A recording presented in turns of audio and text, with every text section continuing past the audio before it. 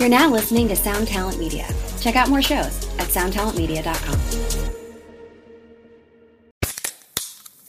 Hey, what's up, everyone? I'm Matt Migaki, the vocalist of Cryptopsy and the host of the Vox and Hops Metal Podcast, where I sit down with fellow metal musicians. We talk all about their lives and music while sharing killer craft beers. If you've ever wanted to sneak backstage and share a beer with one of your favorite musicians, well, Vox and Hops is the podcast for you. This week on the podcast, I had an amazing conversation with Morgan Lander and S.J. Jones about Kitty Pig. There is this episode and over 450 other ones to help you enjoy life, metal, and craft beer. So what are you waiting for? It's time to become a Vox and Hops head. Cheers! Today's episode of the Tone Mob Podcast is brought to you by The Sound Parcel. That's right, we've talked about them before. That's the place you go to rent guitar gear. I mean, who doesn't want to try out new weird things that you can't hardly find anywhere else? They've got all kinds of crazy things over there, and the system that Dave set up is super nice and super easy to use. I've got to try it myself. You may have heard on a prior episode. And I'm told that there is a discount code. If you just enter Tone Mob, you're going to save yourself a few bucks on your first rental. So head on over to thesoundparcel.co and give them a try. It's a great service, and they got a lot of cool things for you to feast your ears on.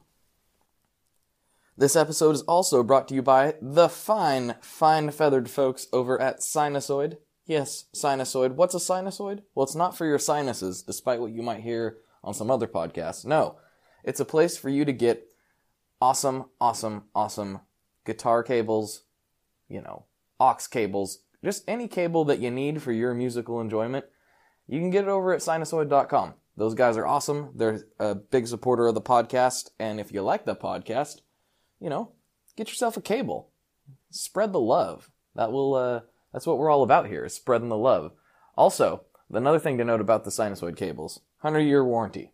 So, if you get to be 100, your cable fails, it's like, oh well, it doesn't matter, because it's covered. You just call up Andy, who'll be like 100 and something then, because I don't know how old he is, and they'll fix you up. So, check out sinusoid.com.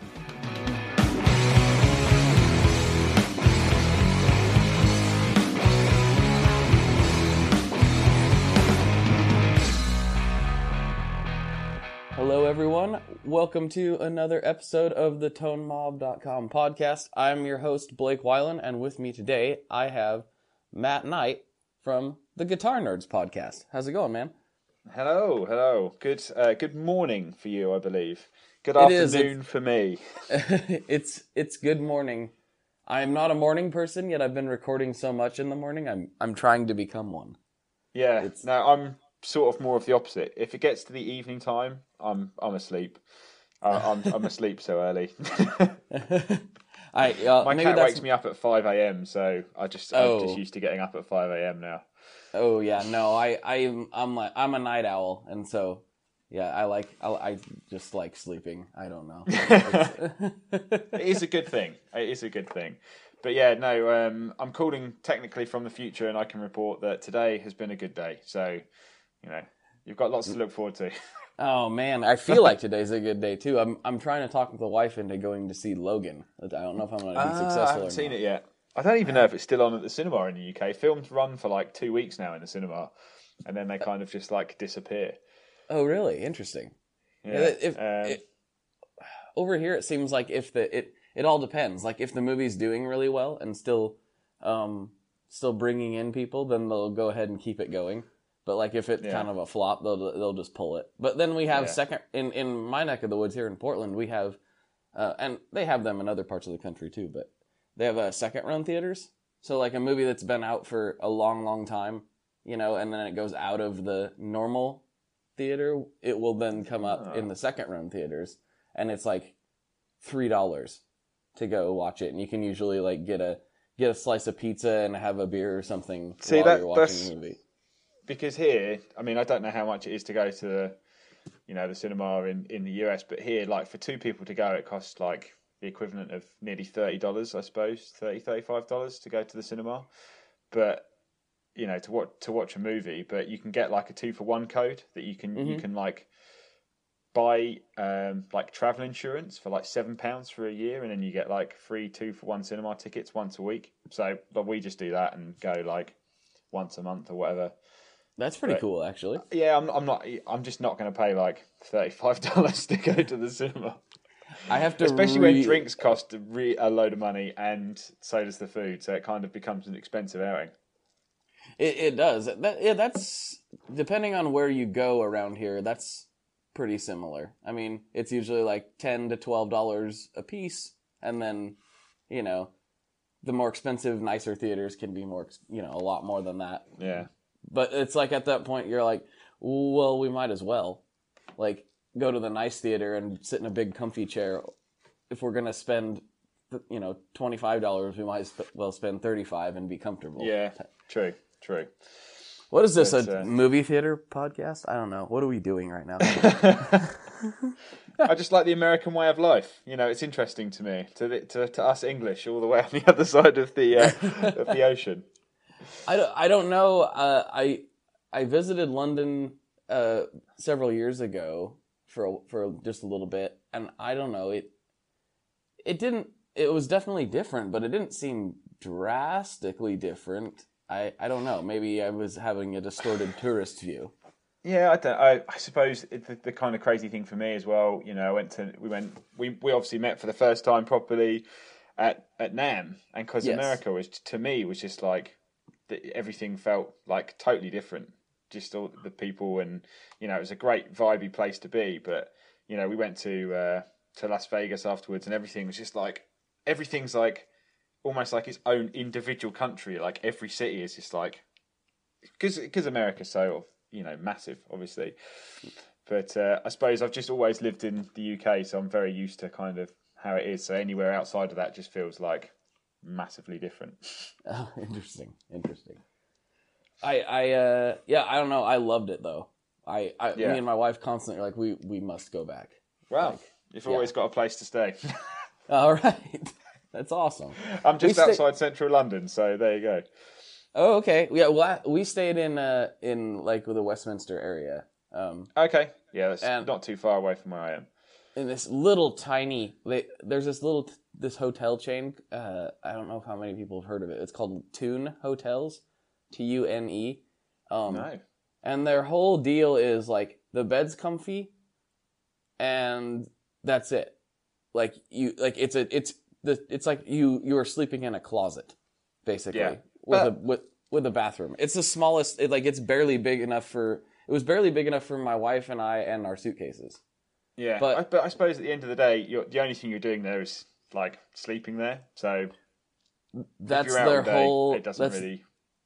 Yeah, that's their whole marketing angle. They're like, you're not going to be in your hotel anyway. Why pay a bunch of money? You just want to be comfortable and have a place to take a shower. Yeah, I'm exactly the same mindset on that one. Unless someone else is paying for the hotel, then I definitely want a really nice room. Well, of course. We did it backwards. We stayed in Ireland for a little bit, and we stayed in a castle for a little while just because we're like, we're coming over here, we're going to do it up. But like we couldn't afford to do it up in London. Yeah, there's not many castles in London, and I think you kind of have to be the queen to be able to stay in them. So That's true. Well, let's get into the meat and potatoes here. Why don't we start with, for anybody who doesn't know, we kind of explain your musical backstory and what you do in the kind of gear world and why we're talking today. Yeah, well, okay, so I do a podcast with 3 other people called Guitar Nerds, which we've done now for 4 years, 2 years under one name and 2 years under another. So we all used to work in a major guitar store in the UK called the Guitar Amp and Keyboard Centre, or GAC as it was kind of nicknamed, which I think is the name of is some nickname from like Nickelodeon. If you're probably from America, GAC probably means like the slime in Nickelodeon, if I remember rightly from when I was a kid. GAC was a thing. Yeah, you're right. GAC, it probably had some sort of Nickelodeon reference, but GAC was a toy. And it was basically goo in a can. Yeah. Yes. So it was kind of like, I think, you know, when we had kind of people from America, they're like, that's a weird nickname, but that's what it was always called. So, but before that, I mean, I started playing guitar when I was 15. Finished college, didn't really know what I wanted to do. Thought I'll give playing guitar a go. Went to music college for 2 years. Loved 1 year, hated the second, and realised, do you know what? I'm never ever going to make it as a famous musician. But I love guitars, and in the same town that I was studying in, there was Guitar Amp and Keyboard Centre. I applied for a job, and because I had a Saturday job working in a guitar shop back at home before I moved away, they were like, well, you can come in. Can you do full-time hours? I was like, yeah, totally. And then within like 4 years, I was the assistant manager. Then I became the manager not long after that. And we all met when I was managing, and Mark, who's one of the other guitar nerds, was managing, another department. And then Jay came in, and he was the assistant manager after a while, and we were sort of our whole crew. And obviously I gave Joe a job in the bass department, and we did that for 2 years until we kind of all left. And then we were like, oh, this is actually really fun, so we should keep doing it. And that's when Guitar Nerds kind of formed from an idea that Mark had in his head, being like, we should keep doing the podcast, but now that we're not tied to a store, we can sort of talk about whatever we want. Because I remember in the very first episode of the GAC podcast, I mentioned Strymon, and everyone was like, you can't mention Strymon, we don't sell it. And I'm like, but oh no. So it's kind of like, it gave us more of the kind of freedom to talk about what we want and to be a bit more fair. I think the difficult thing with anything, in terms of like stuff for reviews, I think like gaming magazines always like it, is that people do obviously generally pay for the reviews, or people are more favourable towards one thing or another, and people are like, oh, you always give things like 5 stars or 4 stars, or however they rate it. And it's just like, we sort of wanted to do that because we only really want to talk about the gear that we like. But if there's a piece of gear that we're unsure about, we kind of want to have the freedom to be like, I think they should change this, or we've got this problem with it. And it opens up a lot more debate, which when you're tied to a store, you can't really do that, because you're sort of, in essence, you're sort of selling a product. So now that we do Guitar Nerds outside of all that, it's opened up a lot more doors as well, which has been super nice. That makes sense. That's I suppose for me, like, guitar gear has been like my main focus for the last 15 years. Like, I've had guitar pedals pretty much since the day I started playing guitar. In fact, my first guitar pedal came pretty much before I started playing guitar, because I knew I was going to get one, and my local guitar shop, which was an amazing shop before it closed when I was younger, I was just like, oh, what are these? And they're like changes the sound of your guitar. I was like, oh, yeah, I just have to get one. And I bought it because it looked cool. And actually, it sounded pretty good as well. What was it? It was an old Danelectro 18-volt Cool Cat. So it was the early one. So they used to do those big ones in big metal cases. They still had the like weird metal, terrible switches, but they had an old chorus that was like 18-volt. And I think, thinking back about it, I think it must have just been a Boss CE2 clone, because it just had depth and rate. But it sounded great. It sounded absolutely awesome. Nice. And I had quite a few Danelectro pedals after that as well, because they were one of the only brands that you could go out and buy normally. I mean, it was those, MXR and Boss, I think, were probably the only brands that you'd see in 90% of guitar stores. Right. Yeah, I mean, the boot, it's not like today. Today's insane. But, yeah, people forget there was a time there was only, like, EHX, Boss, Danelectro, MXR, and, like, DOD. And that's basically it. Yeah, I mean, I remember, when I first started working at GAC in Brighton, we had the first Pigtronics phaser, the EP1, which was like the big kidney bean. And it was the phaser with the envelope control, and it was £199. So, a couple of $100. And I was just like, that's so expensive. Who's going to buy that? And I think we never sold it at that price. I think it sat there for ages and ages and ages. It's just like, it was so expensive. And by the time I left working in retail, and we were selling, Van Wielden overdrive pedals that were £600, $700, $650. Wow. Every week, almost every day, I was just like, the game has totally changed. And in a way, that's good because people can have a lot more creative freedom, and but in another way, people can totally overcharge. And I think depending on how these companies market their product, people can be like, yeah, I really want one. And you're like, oh, it's $400, but you kind of wonder, has $400 gone into it? That's the thing. It's just like price on some of them is through the roof, I suppose. Yeah, so some things are insane to me. I don't want to call people out publicly, but some things are crazy to me. But then some things they seem crazy. But if you talk to the builder and find out well, I spent 6 years developing this. Yeah, I think that's the thing, isn't it? You never know the true story, and I think a lot of times with companies like MXR or Boss or Electro Harmonics, we build pedals on such a massive scale compared to other people, and you have to realise that economies of scale in the sense that you build tons more. If you build 5 times as much, the price is going to come down, which is always in some aspects has had a negative effect because people are like, well, that product's cheap, so it's not going to be very good. Oh yeah, and it's like, but it's only cheap because we can make so many of them.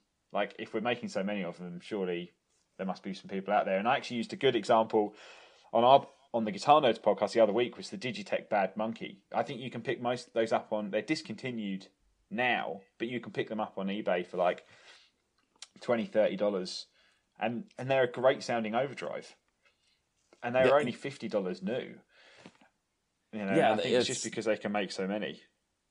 Yeah, that's the key right there is if you can move, if you can build 10,000 of something versus 100, just the price of your parts alone is drastically different, and it completely changes. It's you can take the same exact pedal and just double up everything quantity wise, and it's just going to be cheaper because that's how manufacturing works. Yeah, but I think what I do like about some of these brands, and I was talking to Reese from Bigfoot Engineering today because he was saying, I've got some new stuff that I'm working on, and he just builds everything by hand, one by one, just fulfilling orders, and every week more orders are coming in. He's trying to build more, and I just think about him just sitting at home with his soldering iron, all these circuit boards, doing it by himself, and there isn't that many people doing that either. And you kind of think, well, there is definitely some justification in some of these prices. Well, I don't know about that. I don't know what the scene's like over there, but over here, that's very normal.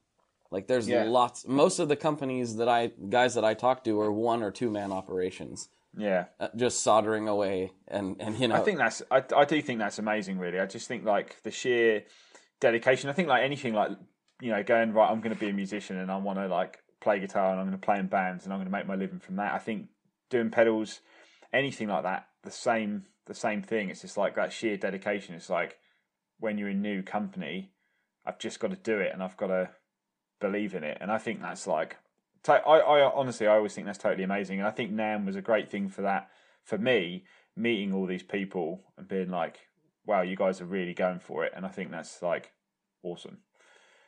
Yeah. I mean, basically, you the guys that I took you around to mostly, we went over to the Fuzzrocious booth, for instance.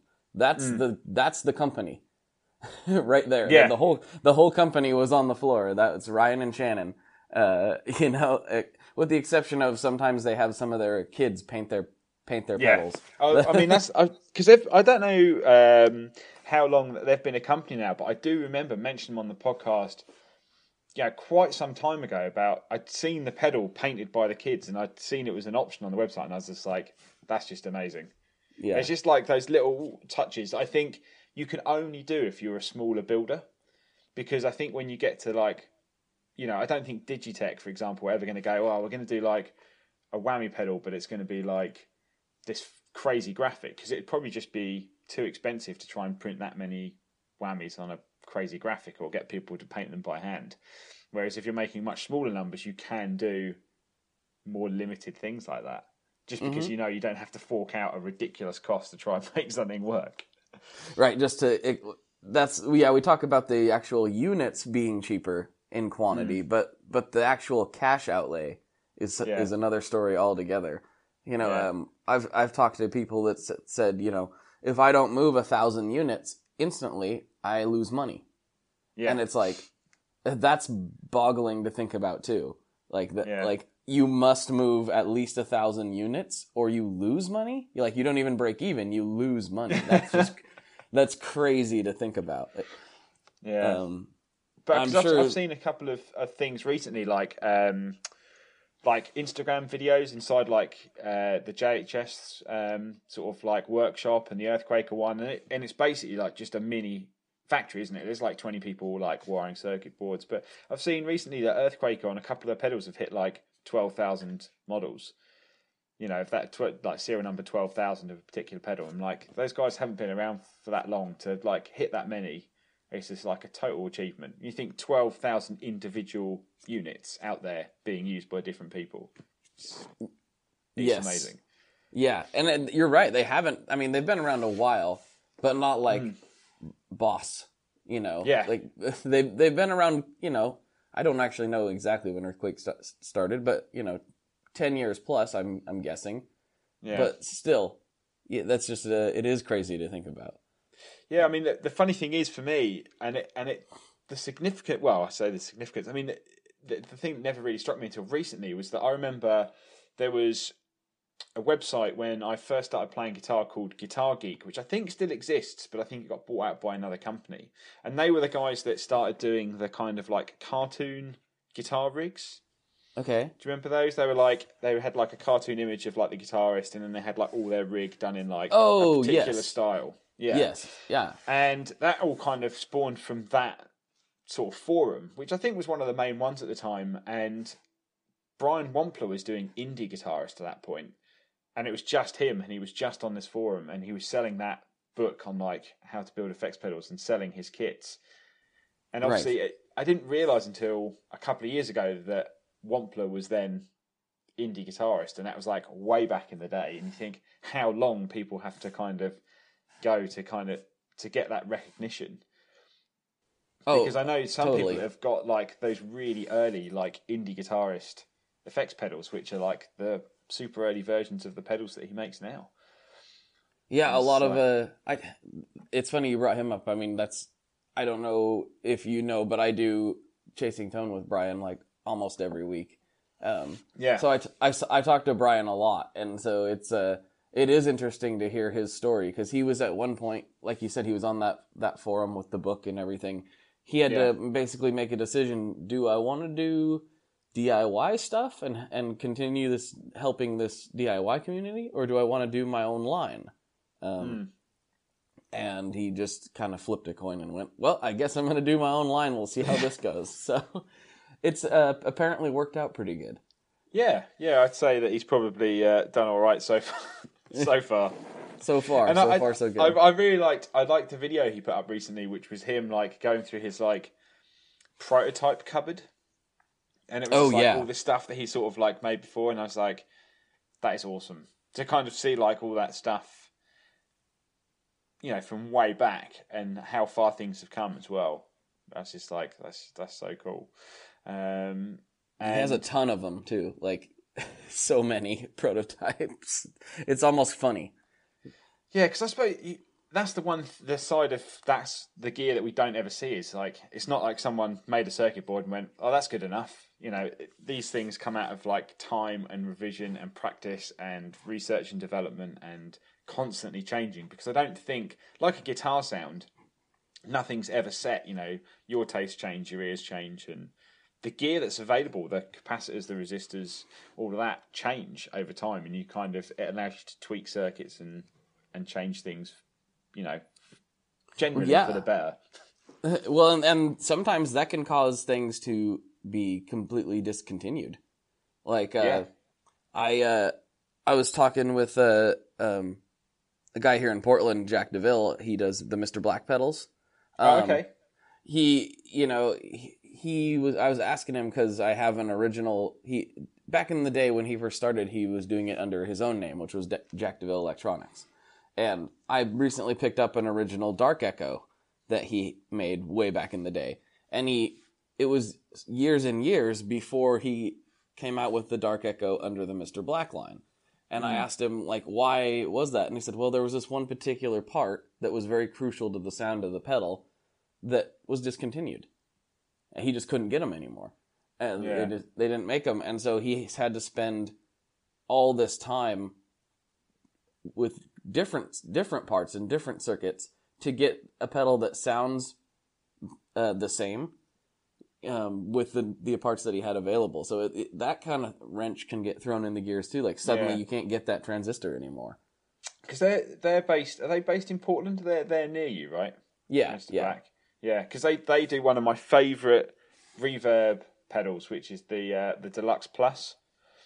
That's the reverb and trem. Yes, I love that thing. It's underrated in my book. Love that pedal. Because to me, it was always between that and the Strymon Flint. But I've just seen that they do the Deluxe Plus, which has got the separate foot switch for the reverb and the trem, which I didn't realise they did. And I was like, that's a total game changer. They just came out with that just last week. Like just barely came out with that, yeah. Because I think that was always the thing for most people. They wanted the two separate foot switches. So I think I'm glad I've seen that on there because that is awesome. That's probably one of my favourite pedals in terms of like a great reverb sound that isn't Strymon, because it's always difficult to when someone goes, "Oh, what's the best reverb and trem sound?" I'm always like, try not to say the obvious one to go for. It's like got to try and throw some other ones in there, especially on the podcast. You know, we don't want to sound like a broken record. You don't want to constantly like, you know, everyone has their go-to products, but you've always got to be looking out for like what's new, what's coming out, and I think that's where things like Effects Database are quite good because you can just pick up some random brands that you've probably never heard of, but they've been making pedals for a while, and you can definitely find some great hidden gems in there. Totally. Yeah, there's just so much. There's so much stuff now. It's almost impossible to just try it all. There's always something new. It's every day. There's something new from somebody. And I'm in a really, weirdly fortunate position where I'm at least in the US, I'm talking to so many of these people like every day. And it's like I'm hearing about things that are coming or things they're working on, and I'm such a nerd. I get super excited, and I'm like, oh, I can't say anything. I can't say anything to anybody. Oh, I have to keep. It's this. Well, weirdly... that's the other terrible side of my full-time job. That's what I was gonna say. I was gonna say you have that with one company in particular. I don't think we've quite touched on the fact that we met at NAMM because you work for Boss. Yeah. So I suppose a little bit of the backstory for me, like the store that was in my hometown when I was a kid was a place called the Guitar Store, and it was at a time when the internet didn't really exist as a place. It wasn't an e-commerce platform that you could buy stuff on, basically. And Guitar Magazine still advertised guitar shops. A guitar shop would just list all their stock in there, and they were one of the biggest guitar shops in the country at the time. It was in a 14th century coach house outside a park. So this building was like 500-600 years old. Whoa! And it was over like so cool. 3 or 4 floors. It had a basement where they had all the amps in. Really nice guy who used to run it. I used to go in there every week. And he used to let me buy stuff for like £10 a week. So I'd be like, I want this new pedal. And he'd be like, cool, just pay me weekly for the next, couple months or whatever. And that's where I found the Boss book, which is one of the only pedal companies that have actually made a book that had all their pedals in with sound examples and kind of gave you a little bit of history on everything. And ever since that point, I was just like, I love Boss pedals. I love the way they look. I love the way they sound, the history of it. I thought, because they were so much more interactive with that book than any other company out there. And as we said, there wasn't that much for sale. So I'd always been a massive fan. And when I started working at Guitar Amp and Keyboard Center, we did something called the Roland Planet, which was where Roland basically employed someone to come and work in your store to sell Roland products. And the first guy that we had, ended up working for Roland, and we stayed friends. And through him, I met my now current boss. And 7 months ago, he was like, I need someone.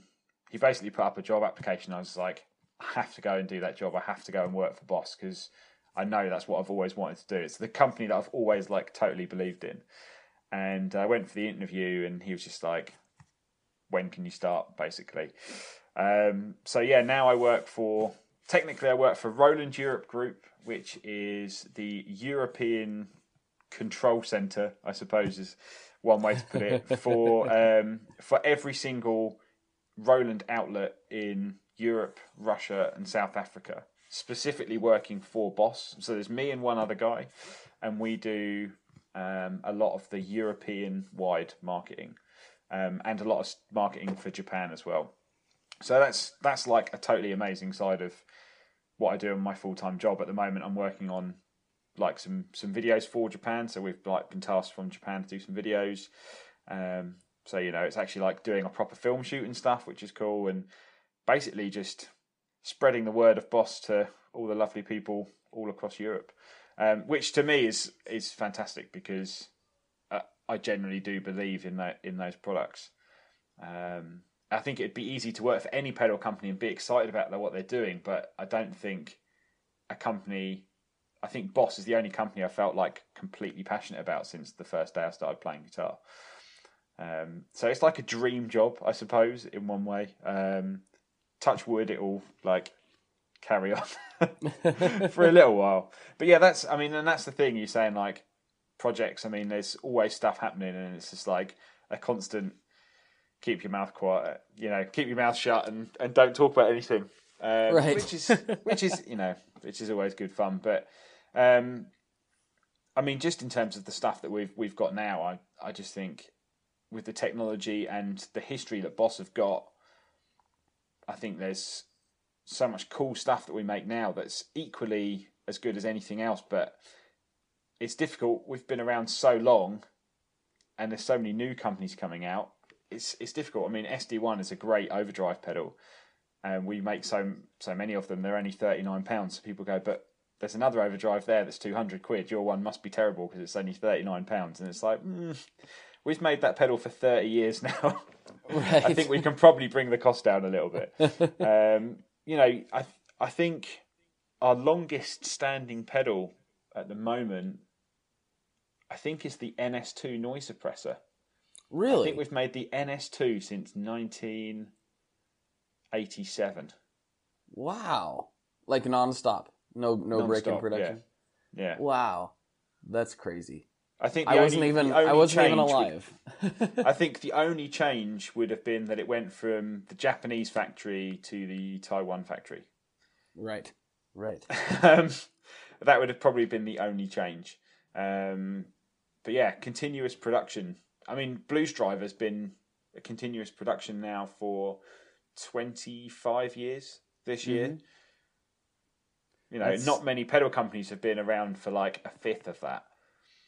Well, that's the thing, is Boss is one of the original pedal companies, period. I mean, yeah, EHX back in the day, there's lots of there were several pedal companies, in the 60s and so on and so forth. But Boss started in, 77? 70. Right? Well, actually, the first Boss pedal was 76, but the compact pedal that obviously everyone knows now was 77. So it's the 40th anniversary of the Boss compact pedal this year. And I always, sometimes, especially on the Guitar Nerds podcast, because I mention it all the time, but I mean, with Boss, you kind of have to think, I'm just doing a bit of writing about the Boss history at the moment, and I was like, the world first that we've had, so we basically standardised 9-volt power, because there was no standard 9-volt power input at that point. Everything was 12 volts or like massive power transformers. Well, think about what everybody refers to as the standard 9-volt power supply. They say it's the Boss power supply. Yeah, so I mean, we've made it. I mean, it used to be ACA. It's been PSA for a long time, but ACA is like closer to 12 volts. But we standardised like normal barrel jacks power input. Everything like the battery compartment was specifically designed so that if the battery leaked, no battery acid would ever touch any of the components. Everything is like superior, I suppose, in a way, Japanese engineering. Like everything is thought, every possible situation is thought about that went into that design, and that compact design has basically been unchanged for 40 years. I mean, and the fact that you could throw it off a building and it will probably still work. There's a guy on YouTube at the moment called Simon the Magpie who's basically destroying Boss pedals, and they're still working, which I think is amazing. And it just goes to show how ridiculously tough they are. But what was the one that hit me? We were doing our for NAMM. We did a 40th anniversary video, so it's just kind of like this really nice, like reflective 3-minute video about all the kind of what we thought were the best products we've had in the last 40 years. And we had a TU2, and you kind of think, well, it's, it's TU2, it's a pedal tuner. But before the TU2, there was no pedal tuner. Pedal tuners didn't exist, and that was only 1998. Wait, what?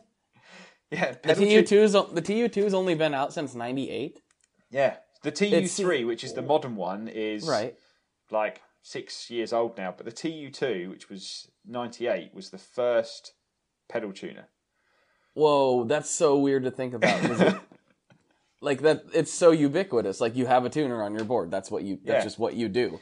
There's actually There's a really funny story, because I'm basically like putting together some Boss stories as part of their kind of 40th anniversary, and a really funny story with the tuner was that apparently they had the technology to do it for quite some time, but they honestly thought that no one would buy it.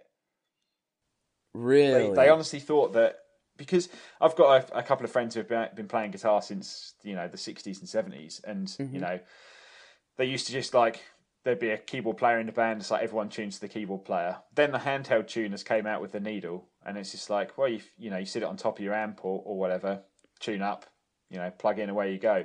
So when people had the pedal tuner, they'd be like, why would I want that? What? I've already got a tuner. Why would I want one on the floor? So they honestly thought that it wouldn't necessarily be a great seller, and then obviously they released it, and so many people asked for it. After a while, they were just like, I can't believe we hadn't done this before. And that's what then spurred on people making pedal tuners. Yeah, I mean, I remember I fought it for a while. I was like, Leon, with the Pelican Noiseworks, he was like, you got to get a tuner. And I'm like, but that's so boring. This is when I first started getting into pedals. I was like, that's so boring. I could get another fuzz for that same price. Why do I need like I'll just use my headstock tuner, like whatever. But then when I got one finally, I'm like, I can't believe I didn't just bite the bullet and do this sooner. This is so much easier. Yeah. Like so much better. And that's the thing, and and there's still some people out there that are still using TU2s that have lasted all that time and still tune as good as the day they first came out of the box. And I just thought that was like, there was like a few moments like that when we were doing this video. It's just like, this is a weird piece of history. Like, we got sent a load of stuff from the Japanese factory. So in Japan, outside Hamamatsu, which is where the main Boss and Roland headquarters is, there's a research and development center, and they have the Roland Museum there, which pretty much has everything that Roland and Boss have ever made in one place, in this massive museum that overlooks this lake. And they sent us some pedals for this video shoot from the museum, including DD2. Now, DD2 was the first ever compact digital delay pedal. So the first ever small pedal that was a delay that was digital. Digital delays already existed in rack mount form, and analog delays existed in pedal form, but a digital delay pedal had never existed. And the only reason they did it was because the SDE 3000, which was the rack delay at the time, had the delay chip in, and they thought that chip might fit in a Boss compact size. And it actually, if you ever take the circuit board out, the chip fits almost exactly the width of the compact pedal. So if you get an old one from the Japanese factory, the delay chip is the exact same width as the actual delay pedal. And I was holding this DD2, which was a prototype, and I went, this is the first ever digital delay. I'm actually holding the first ever digital delay pedal in my hands. That's crazy. That was crazy. kind of a weird moment. I was just like, the amount of digital delay pedals that are out on the market now, you think it all has something to do with this. Most of them, probably. Compact. Yeah. And, there's obviously a lot of other companies that are putting a lot of great work into what makes pedals standard now, but Boss have always kind of like pushed technology and, kind of helped standardize a lot of things. Yeah. I want to take a couple steps back to ask you if you've ever heard this old internet legend. Okay. That's been around. I remember reading it years ago on some forum in speaking about the DD2, which is because of what you just said. The chip is like so huge in there. Yeah. The legend goes, and that whoever was the boss at the time essentially locked his engineers in the room and said, "You're not coming out of here at all until you figure out how to make this pedal work." I don't know if you've ever heard that. I have, and bizarrely enough, as part of my story, that is true. It is true. It is true. Yeah, basically, so Mr. Kakahashi, who was the guy that founded Roland, and he's got an absolutely incredible story. He actually wrote a book. I mean, just before I finish on the DD2, like he started Roland. He had like a really rare like blood disease, basically, when he was a kid, and he couldn't leave hospital for something like 3 or 4 years. He was in hospital for a seriously long amount of time. He never thought he would ever make it out. And there was basically a really rare treatment, like a new treatment, and it was between him and one other person who got the treatment. He got the treatment, ended up becoming well, and obviously went on to found Roland. He built his own TV in the 1950s and the 1960s. Whoa. He built his own TV, like valve TV. He had to buy the valves on the black market, and they were like 10,000 yen at the time. He had to borrow the money from his parents, and he built this TV. So he was just like a mega engineer, and he obviously helped invent MIDI, and MIDI was his gift to the musical world, because they invented the technology, and rather than keep it a Roland technology, they released it, I think, at NAMM, and said this technology is free for everyone to use.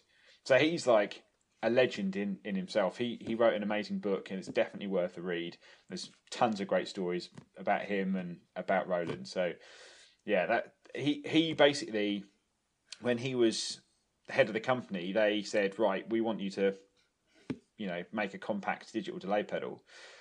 And they took this chip, this DSP chip from the SD3000, which was the rack unit, and gave it to the engineers. And the engineers took all the young guys and basically said, right, you can't leave until you build this circuit into a compact. And that's crazy. I've actually met the engineer who worked on that pedal, and I went to Japan last year. He's built some of the best and most legendary Boss pedals, and he still works for Boss now. So that's the kind of like history they have even within their own company. This Masao-san, he's been there since like 79, I think. So he did like loads of the really early Boss pedals. And he's totally humble about it. To them, they're constantly moving technology forward. And, he said, I've made a lot of Boss pedals. And I was like, what's your favourite? And he named one that came out like a year ago. Really? Like, I love like the classic ones from the 80s. They're like, well, no. Because I was saying how much I loved, I thought how amazing the Spectrum was, the SP1. Because I was like, it's a one-band EQ. It's almost, by today's standards, terrible. But at the time, I was like, oh, that's incredible. I love the way you can just kind of get a fixed wah frequency and away you go. And he's like, yeah, but the technology's kind of old. We've got new stuff that's much better. So to them, it's always thinking forward. It's not like, oh, we made some great pedals then, we make some great pedals now. And yeah, the technology was great. They were like, no, the technology's old. We do something much better now. See, that's an interesting thing because us, as you know, being a guitar player, we kind of romanticize the past and like, oh, this vintage this and vintage that, and we all do it. Yeah. But it seems like the guys, the Japanese guys over there, that doesn't, maybe it doesn't compute with them because they don't think that way. They're like, no, that's just old. Like, Yeah. It's kind of a bizarre thing to be heavily in the guitar market, which loves the past, but they kind of, not that they don't care, but it seems like it's not, it doesn't feel the same. Like I think it's... I picked up this old Silver Screw BF2 the other day, and I'm like, oh, this is so cool, you know. But I think they would probably go, well, it's just an old thing. Yeah. I think, you know, they appreciate that the build and the time and, you know, the research and development that went into the product. But I think there's something about, like, I remember the first time I met Yoshi Kagami, who's the now current president of Boss, and he said, but Boss always look forward. They never look back. We don't want to reissue anything because that's not... It's almost like a Japanese thing. I don't think they ever want to kind of like go back on the technology. They're always trying to make things better, which is great because you know that that's a company that's constantly going to be looking for something new, and that's what they were doing with the DD2. Because actually, if you get a really old one or an old Japanese DD3 and you take out that circuit board, you can see, I think there's like, I can't remember the exact number. There's a ridiculous amount of components, and then on one side is that massive delay chip that fits the entire width of the compact. Yeah, that's fascinating. There's some crazy stories like that. I think with the old PS2, which was the delay and the pitch shifter, they used pretty much the same delay chip, but they wanted to put the pitch shifter in, and I think there was something like 219 components. And they could get every component on the board. They had to use 2 circuit boards, and they actually sandwiched together like Velcro. So all the components slot into the other side of other components. And there was one component. There's one component they couldn't fit, and it's a tiny like transistor. So if you ever take one apart, there's a tiny transistor that hangs off just by the legs on the side of one of the circuit boards because they could only join it on by the corner. So it's the only component that's not physically on the board. It's just like the depth of thought into some of these things is ridiculous. I actually took one apart to actually prove. I was like, "There's no way that's true," and I actually opened one up and was like, "That's true." That's hilarious. I would love to see that. I mean, that's so amazing. Wow. Yeah, and it's, you know, the modern digital technology now for all companies, Boss. You know, what Strymon are doing, even what companies like Two Notes are doing with like digital technology, Kemper. And that's all in the space of like the 15 years that I've been playing guitar. Obviously, Boss and the digital technology from before, but the last 15 years, how much guitar technology's improved. I just can't imagine where it will be in another 15 years. I think everyone will still want to plug a Les Paul into a Marshall, but there'll also be like some sort of mega Kemper that will just sound exactly like an amplifier that people are. But I think people, like I say, people are always going to probably want to plug a Les Paul into a Marshall. It's true. I mean, who doesn't like that though? Plugging a Les Paul into a Marshall, it's a pretty awesome experience. If you can turn it up, that is. That's true. Yeah. Well, yeah. At bedroom volumes, it's not too. But I have a question. I don't know if you run into this over there or not, but like doing guitar shows and you know, displays and stuff. So I've noticed a thing that happens at some of the smaller guitar shows that I've been to. Usually I'm there with Leon or somebody or another builder in the pedal game because I love pedals, so I'm surrounded by pedal people. Yeah. And you get the in America, you get the old guy coming up who, or not that old, he's not like a 90-year-old man, but you get an older guy coming up, and he's like usually got like a flamed bowling shirt or something on, and he's like, what are these foot pedals? What do you need these for? Like they literally, like they've been playing guitar since the 70s, and they still don't know what a pedal does. Like it's kind of weird to me. Yeah, I mean, I suppose I'm talking more from experience in store, but yeah, there's definitely that sort of divide. I think there's almost 3 tiers now because I think the real younger guys know loads about pedals and are kind of like using them to the extreme. And then you've kind of got like the kind of not middle age, but kind of slightly older players who kind of use some pedals, but only kind of use the ones that they want to use. And then, yeah, you definitely got the older guys who are like, I've never plugged a pedal in. I mean, I had a customer way back who was trying to plug a guitar pedal in from taking the output, right, or going out from the input back into the output, and then plugging his guitar into the amp. I was like, there's no signal going through anything. Right. You know, and you think you kind of think to yourself, it must be obvious. You know, my dad's nearly 70, and obviously I've only just got him onto like an iPhone, and he's just like, I don't understand, because he's used to just not having a mobile phone. Right. So I think some people just don't understand how that kind of technology works, and I think we take for granted how you plug a guitar pedal in or how you'd use something like that because we're so used to what we've seen in the last sort of 10, 15 years. But yeah, definitely you get those guys that have kind of never used them, never will, but they'll still get a great sound out of the amp they've got. But saying that, one of my best friends, he's been playing guitar since 1970, I suppose. Yeah, probably about 1970. And he's got 12 pedal boards, I think. Nice. He's got like awesome. A different pedal board for every situation. He's got a couple of hundred pedals. I mean, I've never seen someone with so many pedals. Just like, I'm sure I've got one of those knocking around in the pedal cupboard. And if he likes a pedal, like his favourite, I think, for a long time was the Crowther Audio Hotcake. Uh-huh. I think last time I spoke to him, he's like, I'm pretty sure I've probably got about 10 or 11 of those now. Because if he likes something, he'll buy one to put on every pedal board. Because he's like, well, I want that sound on any gig that I need to go and do, any situation with any guitar. I want that pedal sound. So that's interesting. I wonder how many guys like that there are. Because I have a lot myself, but once I have one of something, I don't necessarily want to get another one unless it's like a utility thing that I need for function. I struggle. I must admit, I struggle to have more than one of the same thing. I don't have a problem having more than one of the same style of effect, but I can't. I can do that, but yeah. Like I couldn't have like. I mean, I love the Pelican Noiseworks Pelotor. I was playing it earlier, and I was like, because I was just having to look at it now. I was like, but I probably wouldn't ever have two, probably because I'd only ever really have one pedal board. If I had two pedal boards, I'd like, I'll probably maybe take another one but I've been down that road before, and it leads to you having like three pedal boards that basically all sound exactly the same. You're like, I'm not actually getting any benefit from this.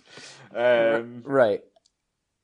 So I'd have multiple fuzz pedals, but having two of the same, I'd be like, I can't justify that. I need the money back. Yeah, I'm with you there.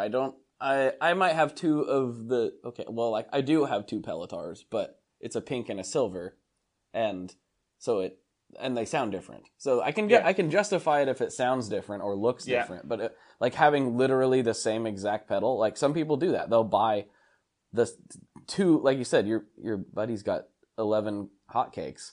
Like that's like I could never do that. That doesn't make any sense to me. I'd rather have 11 individual other things, a hotcake unless it's 11 metal zones, then Well, of course, the legendary MT2. Yeah, I've got one that a guy modded into a fuzz that sounds so good.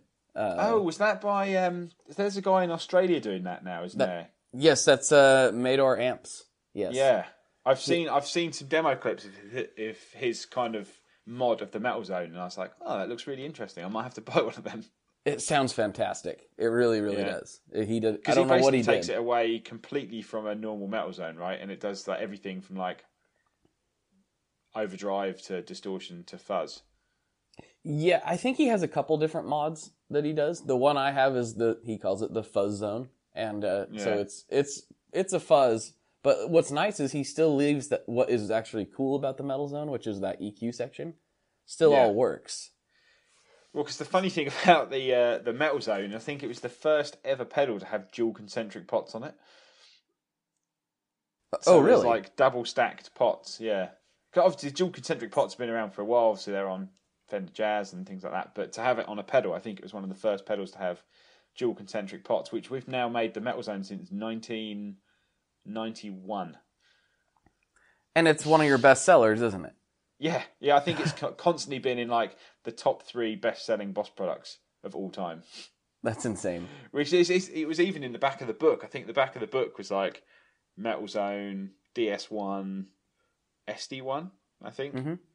It's just I always found it funny when I worked in a guitar store and I sold every day. I'd probably sell an American Standard Strat every day or every other day, and it's like, where are all these guitars going? Because UK is quite a small country. Mm-hmm. You could drive from Brighton, where I worked, to Scotland in 10 hours. And there's hundreds of guitar shops in between that are also selling American Standard Strats. It's like, where are all these guitars going? I read somewhere once, quite a while ago, that Fender Mexico makes something like 30,000 guitars a year. And I was like, where do 30,000 Mexican Standard Strats go? Where are they? Yeah, that's a good point. I never really thought of it that way. Where are they? Because the guitar market's definitely been growing the last 10 years. I think when I first started working, I used to work in a guitar store just on Saturdays when I was about 16, and at that point it had been at its lowest, and it was just then on the rise again, and it's kind of been nice to sort of ride the wave with it for the last 15 years and really see how far the guitar business has come, and stuff like podcasts, what we do, and YouTube has like been a massive boost. That's interesting. Industry. It's interesting that you say that, because I talk to some people and they say no, it's shrinking, and I can't ever get a read on who's correct. Yeah, well, I think there's always some areas that are probably like smaller than others, or that some areas might shrink. But I think electric guitars in general, although I remember reading on MI Pro, which is like a musician's like music industry, like professional magazine. It's online, and they have quite a few kind of interesting news stories. And I think 2 years ago, the biggest selling line of instruments worldwide was the SpongeBob ukulele. Oh, and that's the thing. I don't know, when you were at school, did you have to learn an instrument as a standard thing? Did you have to like play the piano or in music? Because in England we always had to learn to play the recorder, and that's now moved to playing the ukulele. So every kid under the age of 6 wants to play ukulele, and there's loads of YouTube stars that are playing ukulele, and like that area of instruments from like 20 to 80 pounds is just like skyrocketed faster than any other product in the kind of musical instrument world, which is just bizarre. that is fascinating. Yeah, in America it just varies. It depends on your school district, whether you are forced to learn something or not. We had the option in elementary school. We could either do band or choir, and honestly, I was already taking piano lessons, but I was like, well, what instruments can I play in band? And they were like, here's your instruments, and I remember literally thinking, none of those are a guitar. I'm not interested. I'll go do choir. I was learning piano, but I wanted to learn guitar, and I was like, none of those are a guitar. No, I'll go do choir instead. I'm not going to go play the tuba. I think that's just that shift. But it's difficult because unless you've actually got physical sales data, from across the industry, you're never probably going to get an exact like factual answer. But for me, I mean, YouTube I think has just been the biggest thing. It's been great to see kind of like a community kind of grow out of that, and how much that affects. Because before marketing, you look at old adverts and they were all printed in magazines because that's where you had to go. You couldn't go on the internet and go, I want a distortion pedal, because the internet didn't really exist, or if it did, it was in a really early form. People hadn't really understood how to advertise on there. But now that's what I spend my life doing, is like, how are other companies marketing their product? How are they doing it? Who are they doing it with?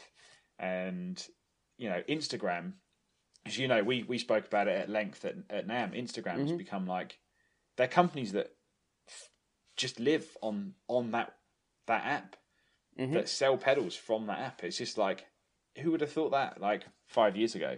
You know, when we were still worrying about print adverts, now we're thinking, what are we going to put on Instagram? And how can we grow our Instagram following? You know, it's so bizarre, and it's just like I just find it really interesting. But I never really got into it when it first came out. But now I'm obsessed by it. Like, Instagram's just such a great place to just go, wow, that looks really cool, and then you can go and look up more about it.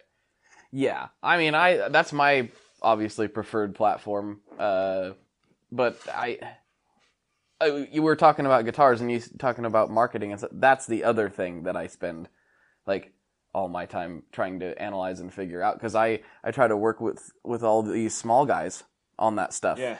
You know, for whatever reason, from doing the podcast and from doing social media and stuff, I found out something I didn't know about myself was that I was pretty good at marketing stuff online, and B, that I enjoyed it. I didn't know either of those things about myself until I started trying to promote the podcast, which was kind of funny.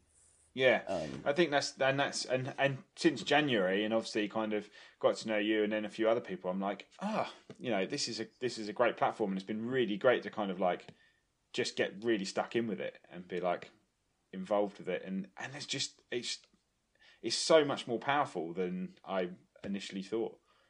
Yeah, well, we can talk more about that off the air. Yeah. We'll plug some more Instagram knowledge into the boss world. Yeah, yeah. I'll just take some more photos, and but yeah, I think that's it. It's just so nice. It's been so nice recently with Guitar Nerds to just try a load of stuff that we wouldn't normally be able to get our hands on. There's so many great small companies out there that are willing to kind of send us something to kind of review. Mm-hmm. And for me, it's just nice to try stuff that you just can't find in a store at the moment, or trying stuff that almost before anyone else can, because I'm like, you know, it just gets me so much more excited. And before you had to go to a store and think, what's new, or what haven't I seen yet? But now it's just like people are sending all this stuff, and it's just like there's so much. I think Anderton's in the UK, who I used to work for, just hit. They now sell 10,000 different individual pedals, I think. Wow, that is awesome. Yeah, under the effects category. Yeah, I know Anderton's carries a lot of my industry friends' stuff, so that's not too surprising. Well, thankfully, they when I ran into my old boss Lee when we were at NAMM, and they were like, anything we should check downstairs, and I said, you should go and check Fuzz Roches, which they've now just started stocking. So they have. Sweet. I'm glad that they made them over, because I don't think there was anywhere else in the UK you could buy them. I don't know if Ryan had another dealer in the UK at that point. So I'm glad that sort of stuff's making its way to this side of the pond, because that's the difficult thing about the UK, is that we do get left out sometimes. Thankfully, I don't live in Australia, because that is actually the worst, I think, in terms of getting stuff. They really struggle. It seems like that Australia has a super hunger for it. I've done some of these Tone Mob special pedals, and I'm surprised at how many I end up sending to Australia. Yeah. It's like, I'm like, wow, Australia's people need to pay attention to those poor guys down there. They're getting left out, like, in a big way. But it's interesting. I don't know if you've probably noticed this, but when I listen to Guitar Nerds, it's so different than what the usual discussions that I'm having. Because I'm like talking to somebody either on Facebook or whatever about the, have you seen the new, have you seen the new Spaceman pedal, or have you seen the new, Mr. Black or something? And then you guys talk about more like, basically like bigger brands that I kind of forget about, like Boss and MXR, and it's like, not that those brands aren't doing really amazing stuff all the time. It's just I get so focused on, for some reason here in the U.S., at least with the really super gear nerd people, seem to get focused on the little guy and kind of forget that the big guys actually do rad things too.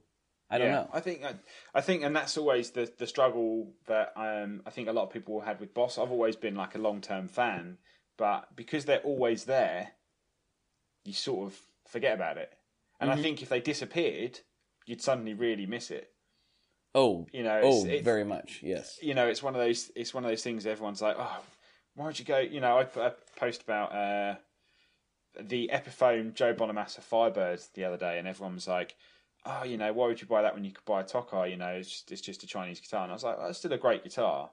And people are like, oh, I wouldn't ever buy an Epiphone. And I was like, but I guarantee if Epiphone didn't exist, you'd probably go, oh, there'd probably be a gap at some point. You'd be like, I really need to buy a guitar, and Epiphone would have been the one to fill that gap. Right. You know, and I think that's the thing. But you definitely. I'd love to kind of bring more of the smaller companies in. I think that's what we try and do, especially on like the Pedal of the Week videos we do, because it's easy to review some of the easier to get stuff. Yeah. But over here, there's not that many boutique builders, or not many that we've kind of managed to kind of find out in the wild yet. So getting stuff over from the States is great because it opens people's minds up. I think the difficult thing, I was talking to Scott from Stringjoy the other day because he sent me some strings, and I was like, the one thing that like totally sucks about living in the UK is just the cost it to get stuff here. You know, I bought the Feed Me pedal from Ryan Fuzzrocious, and it cost me like the equivalent of $45 just for customs to send it to me. So it was in the UK, geez. It was in the country, and they were like, yeah, it's going to cost you, I think the VAT was like £8, like $8. And then the rest was like a handling fee. So it's like, I've already paid for this and I'm paying for it again. So unfortunately, the UK, it's just difficult ordering that stuff. If you can't get it from a UK dealer, ordering it from the States can be like dangerously expensive. Oh yeah. I mean, I even like what I have to charge to do international shipping on things. Sometimes I feel bad, and I eat some of it. I eat half the cost. Yeah. Because I'm like, well, you know, it's okay. Like that, I'm willing, you know, and I know other guys that do that. So for people who don't know, if you see international shipping and you're like, oh, why is that $15-$18? You know, that's crazy. You should know that it actually costs the manufacturer, the retailer, $30. You know, $30. So they're subsidizing it a little bit, but I look at it and I'm like, man, I know all this. So it's like this $200 item actually costs them close to $300. Yeah, it is crazy, isn't it? And I think that's one of those you know, what we started about at the beginning of the podcast is just one of those things you just don't know all the costs, and you never will. People always go, oh, you know, always complaining. Someone's always complaining about price and something, and it's just like you don't know how much it costs to develop, how much it costs to manufacture, how much all the individual parts cost, how much it costs to ship to someone. And unless you've worked for a retailer, you don't know the margins that some of these retailers are actually working to as well. You know, well, yeah. And then there's the whole like they want to have a little bit left over to keep the lights on and feed themselves too. Yeah, so, I think that's always the thing. People forget that it's a business. At the end of the day, this is all a business. This is all someone's lifestyle. And you know, the one thing that got me recently, I suppose, was going back to the Wampler thing. Someone was like, "Has anyone got a copy of the Wampler Indie Guitarist pedal book that I can download?" And someone was like, "Why don't you buy it?" Right. It's, you know, that's that dude's lifestyle, and you're basically just making a copy of it. Yeah, you know what I mean, that's part of his like living. That's how he makes money. Yeah, and it's like, so you can make pedals that you could potentially sell and make money off. It's almost a bit like, you know, help someone out. Do you know what I mean? Support someone's local business, and that's why wherever possible, I always try and buy from the store. You know, because Google Shopping gets you. You know, it's easy to search something and go, I'm going to buy it from the cheapest place. But if I'm going to buy something that I know I've got to look around for, I'll try and buy it from the store. Mm-hmm. You know, if you walk into a store and the experience is good and the guys in there are good, why wouldn't you buy it from them? I think that's always the thing. I think I'll leave it. You know, I used to get that when I used to work in stores, and people would be like, yeah, you know, they try something for ages, and you give them a price, and you go, yeah, I think I'll leave it. And you know, and I'd seen it because I could see orders coming through that, like, 5 hours later, they've just ordered it to their home address. And you're just like, why don't you just ask me if you wanted a deal, or why don't you just say, I want to buy it online, and we could have done something. But I suppose you can't. That's just the way that it's going, which is a shame, because I think people don't realise that if that keeps happening, stores will cease to exist eventually. Well, and that's already happening. You know, like at least over here. See, I'm a little bit spoiled because Portland happens to be a really good guitar market. Yeah. So we have a couple really good guitar stores, and they do well.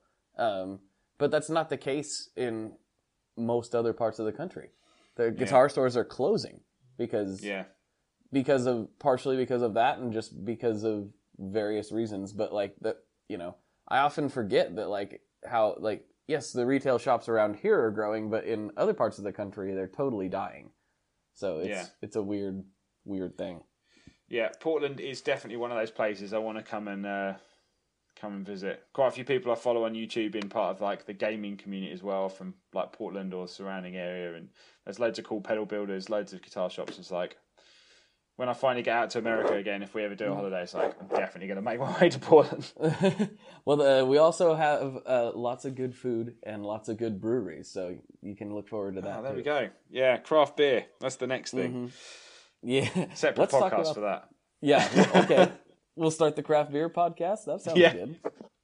I've got a really good one just down the road from me, actually, that does loads of different craft beers. But when you talk to those guys, it's just like talking to us about guitar pedals. It's just like, I'm lost. I think that's the thing. When it's your passion, it's so easy to get completely carried away. Oh, yeah. Totally. Well, man, we've been doing this for a little bit over that hour mark, and I feel like you and I could just keep going on basically any subject. Well, let's see what the reaction to this is, and then let's just schedule it in for another week. That works for me. I mean, we could make this a reoccurring theme. That's fine with me. Yeah, it's been good, and I think it's nice to kind of always talk to people about guitars. It's not always the same group. I love Joe, Mark, and Jay, and we've been doing the podcast for 2 years, and we hope we do it for another 10. But it's always good to kind of talk to other people, and that was the great thing about NAMM, was just like meeting all these people on the other side of the pond that we can start talking to. Because absolutely, the community in the UK is much smaller. Yeah. Well, it's been really good talking to you. But before you go, I almost forgot. I was gonna just call it, but I didn't ask you the question that I have to ask you, which is what kind of pizza do you like? Okay, because I don't know what like traditional American pizza is, but obviously Domino's was always like the main pizza when I was a student, and then you kind of move away from the deep pan, and there's so this is, I suppose, what I'll say is my favourite pizza is the pizza place that is literally just down the road from my house. So if anyone comes to London, it's called Adome Pizza. It's in Streatham Hill.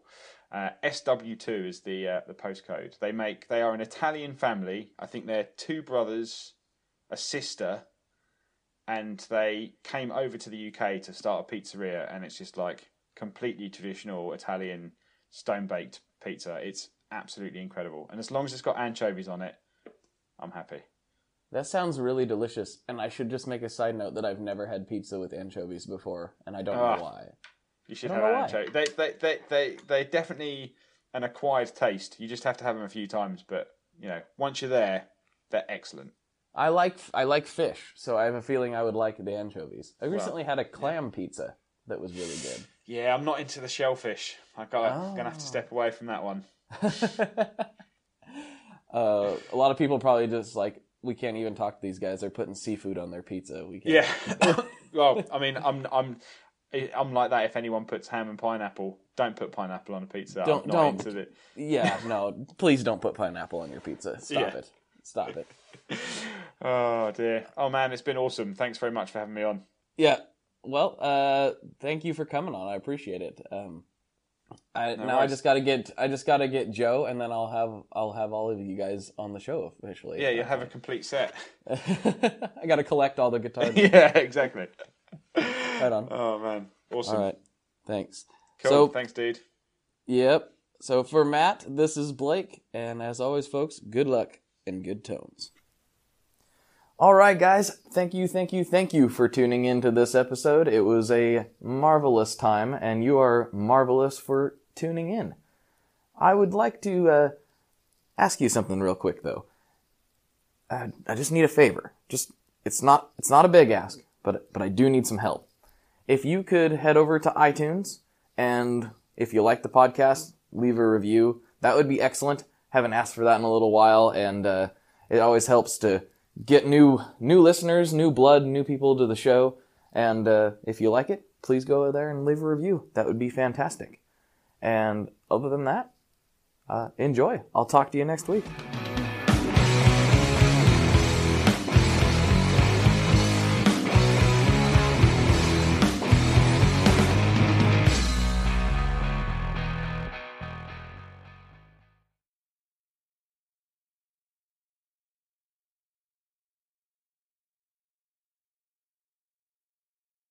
One last thing before we totally sign off here, I just want to remind you that if you do any shopping at Stringjoy, that's Stringjoy guitar strings made in Nashville, that will help me out as well.